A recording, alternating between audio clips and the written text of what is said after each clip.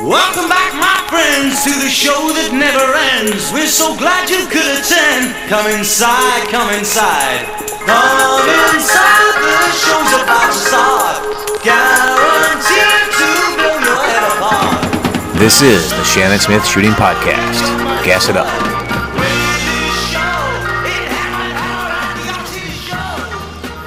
Hello, guys and girls. Welcome back to the Shannon Smith Shooting Show Podcast. I'm going to jump right into it. This episode, we're going to talk about the U.S. IPSC Nationals, which finished up a week before last year here at our range at Universal. And kind of got the two-hatted approach again on this one. I was the match director for the match as well as a competitor. This is, for those of you that may not be familiar, it's run under IPSC rules or international rules set, which is a little bit different than USPSA.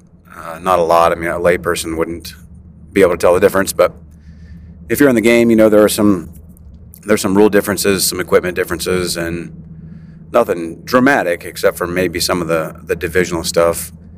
Never been a super popular match here, I think, for a lot of reasons. The standard, going limited to standard is impossible unless you go out and buy a bunch of magazines. Production makes it tough if you're a polymer gun shooter. They got carry optics now, so that's a good carryover. Open, single stack to classic, that's all pretty much the same, but it really hurts the limited guys and the production guys too, to an extent. If you shoot a double action gun, you're all right. Then there's some subtle rule differences that I don't think really matter. And IPSC has a requirement in the size of their stage ratio. They call it the 3-2-1, so you have to have 3 short courses, which is 12 rounds or less, for every 2 medium courses at 24 rounds or less for every 1 long course at 32. So for a mid-sized match like this, we were 16 stages. You really only end up with like 3 big field courses, and really it was only 2 because the 6 doesn't go into 16, so we actually had to cut it down by 1. And we had a lot of good 24-round stages, and we spread out the short courses a little bit. So even though it was a 12-round stage, we put some movement in there, some different positions. We had one that was 1 round per. I have 3 positions, including prone, so that spread it out a little bit, at least get some more transitions in there. So I like to think that we do a pretty good job with the stages, with what we're limited by. As always, my buddy Jenkins helped out with the stage design, but that's not the American way. You know, most of our customers like big field courses, high hit factors, and a lot of shooting, a lot of hosing, and so I think that hurts the attendance as well. So never a huge match, but it is a qualifier for the U.S. team to go to the World Shoot. And this is the 3rd of 4 over the last 2 years. So the last qualifier will be the USPSA Nationals this year in Utah and here at Universal in November and September, respectively. So that draws the big dogs. You know, there's a lot of the pros come down, a lot of the top shooters that are trying to make the World Shoot team, or even just get a slot to the World Shoot, but really try to make the team. It brings a lot of the top shooters, and I think that helps bring your average shooters as well. I know when I was coming up through the ranks that I always wanted to shoot against the better guys. So if there was a match that was notorious for having good shooters, you know, that was the one that I wanted to go to.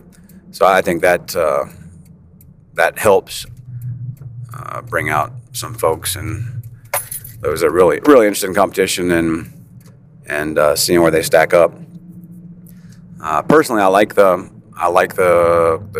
course requirements. The 3-2-1 thing maybe lacks a little bit, you know, 3-2-2 or something, or 2-2-3, but I like the smaller, not necessarily stand and shoot, but a couple positions.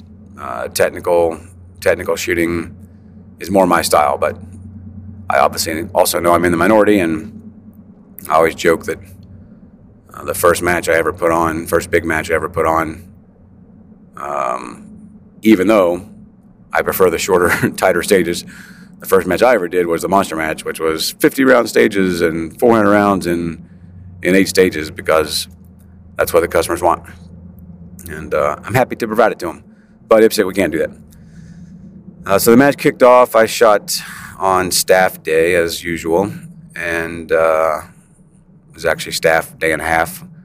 We started Thursday afternoon and then finished up some point on Friday. Had a little weather come in Thursday, delayed us a little bit, but we had enough cushion in the schedule that was no issue. So I shot okay.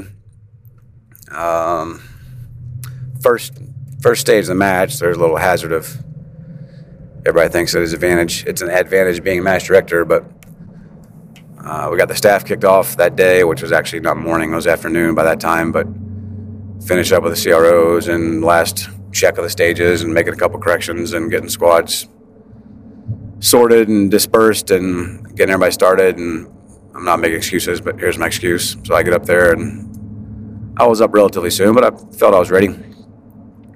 And it was a 21-round course, I think, with a low finishing position, like a kneeling position. And so I don't know that I would recommend this, but the way I run my magazines is my short sticks, I load them to 16, and my big stick I load to 25. And then when I'm in the hole or in the deep hole, whenever I'm starting to get ready, I top them off as needed. Probably doesn't make a damn, but it's just the way I've always done it.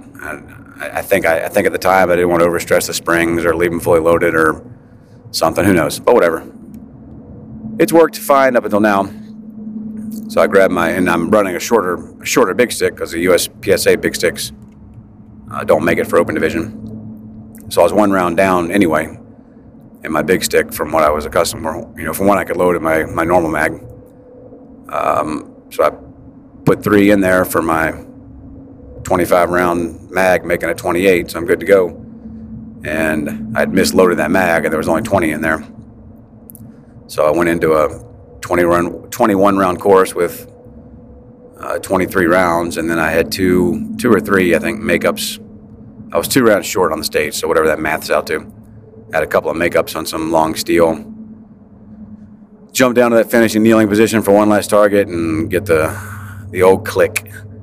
So I had to do I would say a standing load, but it was really a kneeling load, which is even worse. And finish that out. So that was kind of frustrating. It was my fault. Just thought I was ready and I wasn't. And stupid mental error. And I remember thinking that was the first stage of the match. I remember thinking at the time, man, if that ends up costing me this match, I'm going to be really mad. But it was over. Time to get back in the fight, and shot the rest of the match pretty good. I had one bad shot, 1 penalty, which actually turned into 2 penalties because it was a Mike no shoot, and of course it was on a 4-yard target. And I was leaving his last target in position. I was already rolling out, and I saw it, but I don't know. I think in hindsight I knew it was a miss, but in the heat of the moment, because I'm already gone more or less. If I was positive it was a miss, I would have come back, but I wasn't positive. So you're thinking, probably touched the line, probably broke the perf, and no shoot's not the end of the world. Mike no shoot pretty much is, and sure enough, it was out. So that was sucky. But the rest of the match, I felt I shot it pretty well. Not setting the world on fire, but pretty well. And then the waiting game begins, which is the suckiest part about running matches and being a competitor, is once that main match kicks off, there's not a damn thing I can do about my scores anymore except watch them go down. There's a lot of top shooters here in open, a lot of top shooters in standard. That was standard had some super heat in it. Production and classic had some good competitors as well. Carry optics had a few. So again, a lot of good competition, and just had to wait at that point. So I was watching through the day, first day, and then it looked like I was sitting okay. KC was shooting well. He was probably the one that I was going to have to keep an eye on. And second day, watching scores, and he shot a really good match, and ended up beating me by, I forget, I think 18 or 20 or 22 points or something. So that Mike no shoot did cost me the match, which is frustrating, but I'm sure he made some mistakes throughout the match as well. You can't always do the woulda, coulda, shouldas for everything. But a couple interesting things. Time-wise, it shows the total time for the match, and I was right with him there, even I think a second ahead, which is pretty rare for me to be running with his times. And I think he had a malfunction on one stage or something, so I'm sure that equated to some of the time. But he also shot clean, which is pretty rare for him as well. He's so fast. He tends to have some penalties, but that's just kind of his style, and his insane speed more than makes up for it. So I didn't get a chance to talk to him after the match, but I don't know if he had a strategy change coming in here because it was an IPSC match, or because he's looking at the World Shoot team. I'm not sure what was in his head, or if he just shot great. But he put up some great scores, shot a good match, and ended up winning the national championship. So congrats to him. I would rather it be me, but he shot well and deserves the victory. Nils, again, Standard had some good competition. I think Nils pretty much walked away with it. He's shooting really, really well, as normal. Had Elias in single stack or classic, which is to be expected. Max in carry optics, also to be expected. And Ben in production, also to be expected. So, again, a lot of good competition. A lot of guys that you expect won. So congrats to all of them.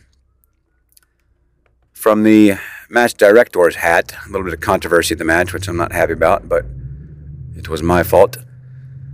Talk about the other issue first. We had one stage, I think it was two or three. I think it was two. It was the one with the swinger through the hole, if you were there. So I set up this target. If you shot at Universal, you've seen my hole before.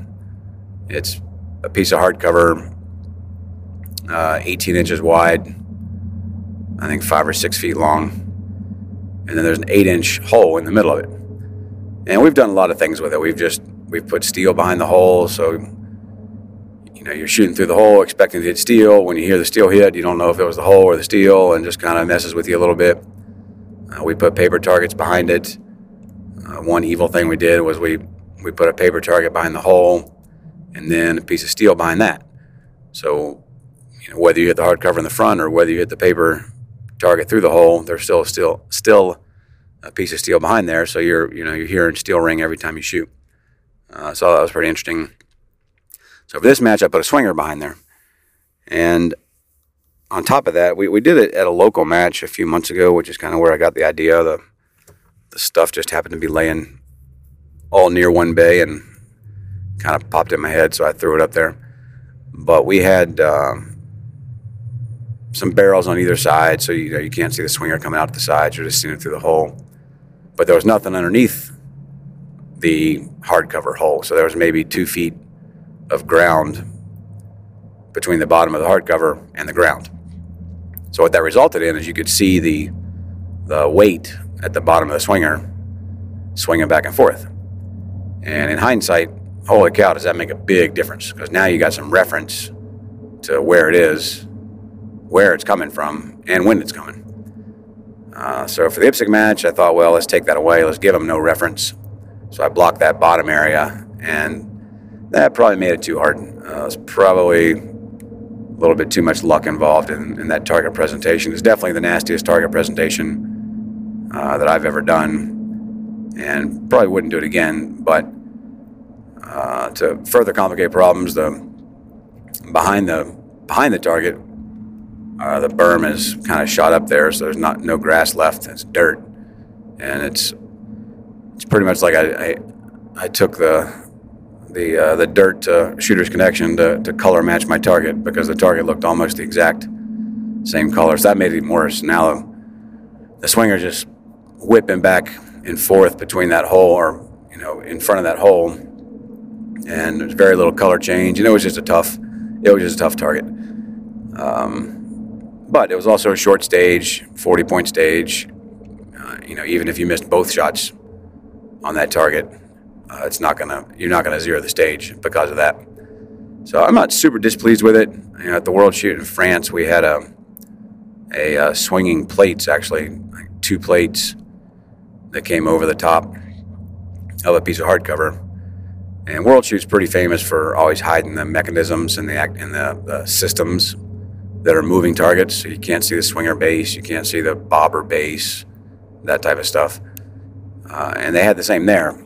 So there was really no reference on that target either. You just had the plates coming over the top for a very short duration. So I think prepping for the World Shoot, it's not a totally unrealistic target, but it was pretty tough. I will grant you that. I got some feedback on that one. So I agree. It was tough. Won't do it again. But it was interesting and certainly talked about. And then the big problem was stage 9. So we had forward falling poppers that activated swingers, 2 of them, 1 popper for one swinger, 1 popper for another. And the steel system we have, I still think is the best system of steel out there. It's 2-piece. It falls really well. I mean, we hardly ever have calibrations at our matches with regular presentations. And even forward falling, it works really well. It works off of a valve spring, and I mean, we've tested it with 22 long rifles, and the slightest of a hit pushes it back just a smidge against that valve spring, and then that pushes it forward. It falls forward. So this particular stage, these targets were not being consistent, and as a match director, I always say I'm the HMFIC, so I'm in charge of everything. Everything's my responsibility and my fault. But I didn't realize the level of inconsistency that they were at. Like all steel is inconsistent. The popper fucked is the big fun word around the internet, and that absolutely does happen. And I don't think there's a way out of it. Outside of taking steel out of the match or out of the sport, that would obviously fix it. But I don't want that. I don't think a lot of people want that.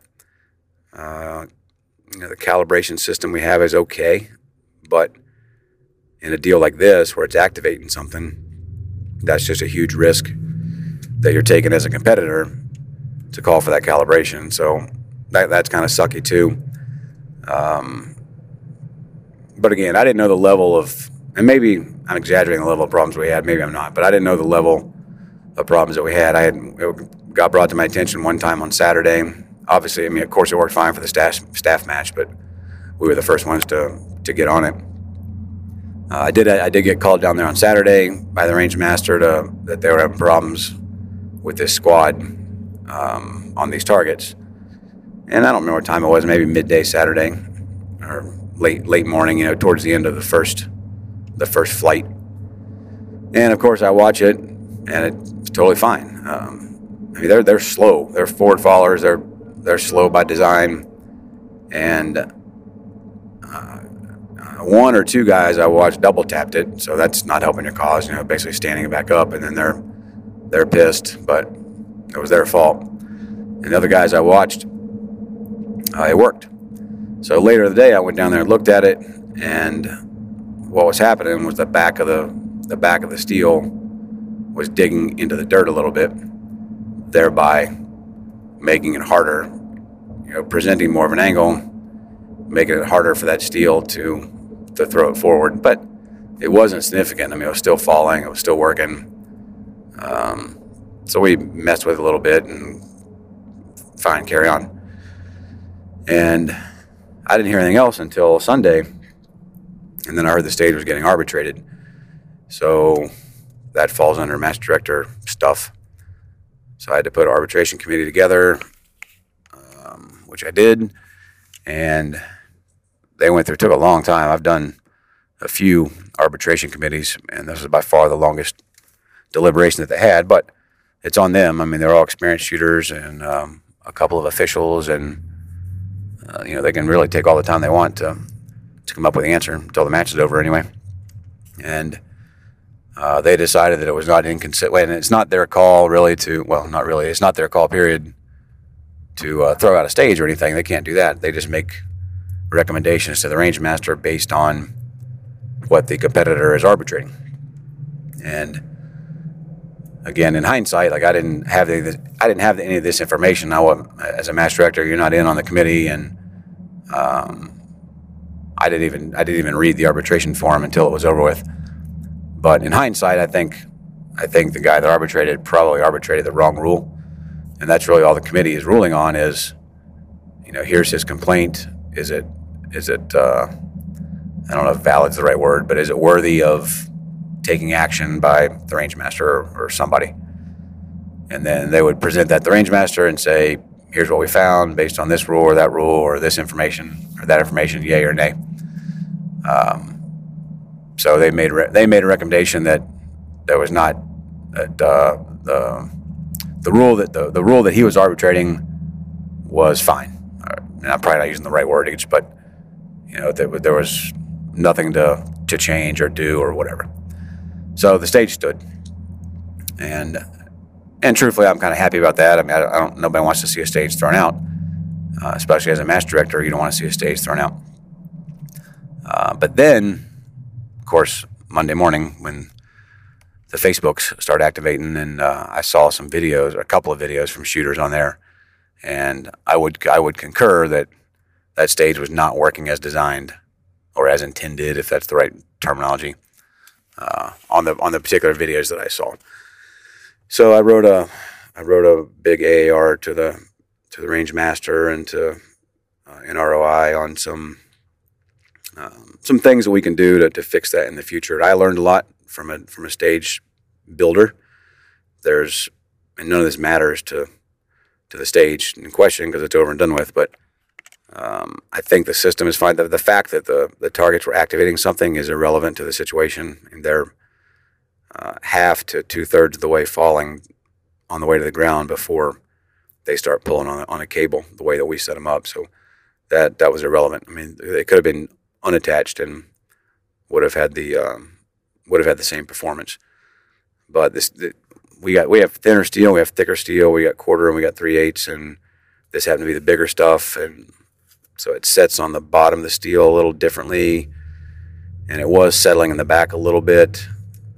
So a lot of stuff that's tough to explain unless you're sitting there looking at it. But bottom line is, I learned not to do it that way. I've got a better way to set them up in the future if we're gonna use the forward falling stuff to make that fix. So, match director, I apologize to the folks for that happening. I didn't realize how bad it was, and I hope this doesn't sound like I'm throwing the range officers under the bus, because I'm not. But as an official, I always tell our officials, like, you know better than anybody what's going on here. You're the one that watches it 300 times or 500 times or 150 times or whatever the match level needs to be.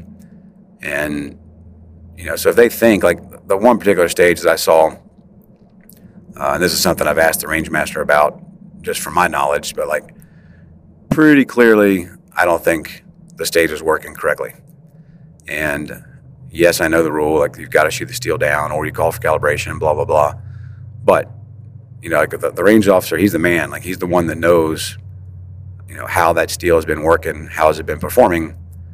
And if it doesn't perform that way, is there not anything he can do? Like, can he say, whoa, this is dicked up, I'm gonna make you reshoot it, we got to fix this or something. And I don't know the answer to that. That's something pay grade above mine. But I brought the suggestion up to the higher folks, and maybe the range master or the range officers need more authority to make calls on things like that, or make adjustments or whatever. But live and learn. The match overall, I think, was a success. I think the better shooters won, and I haven't looked at the World Shoot team points in the other divisions. I follow it in open, and I hadn't really been, because after my two performances last year, they weren't that great. I kind of thought I was out of it, but I threw the numbers in there just for the heck of it after this match, and I'm actually sitting a lot better than I thought. So got a pretty good mathematical shot at making the team again as an old man. So that would be cool. We've got the Nationals out in Utah. Will be our final score, and that'll be in September. So definitely be training up for that. I'll try to get better on the podcast. I know I always say that, but this time I mean it. I had a cool class this week with some really good shooters, so I'll learn some stuff there. We have the Pro-Am coming up here in a week, so I'm shooting open, limited, and the PCC. And then the crazy season starts. Hard to believe, but we're there again. So I'll be getting ready for the Nationals in Utah, come back here. We got the Monster Match, and then we got the Nationals here, and then we got Area 6 Multi-Gun and 3-Gun Nation Nationals. So a lot of stuff coming up, a lot of stuff to talk about. Hope you guys are having a good summer. See you on the range. Welcome back, my friends, to the show that never ends. We're so glad you could attend. Come inside, come inside. There behind the glass stands a real blade of grass. Be careful.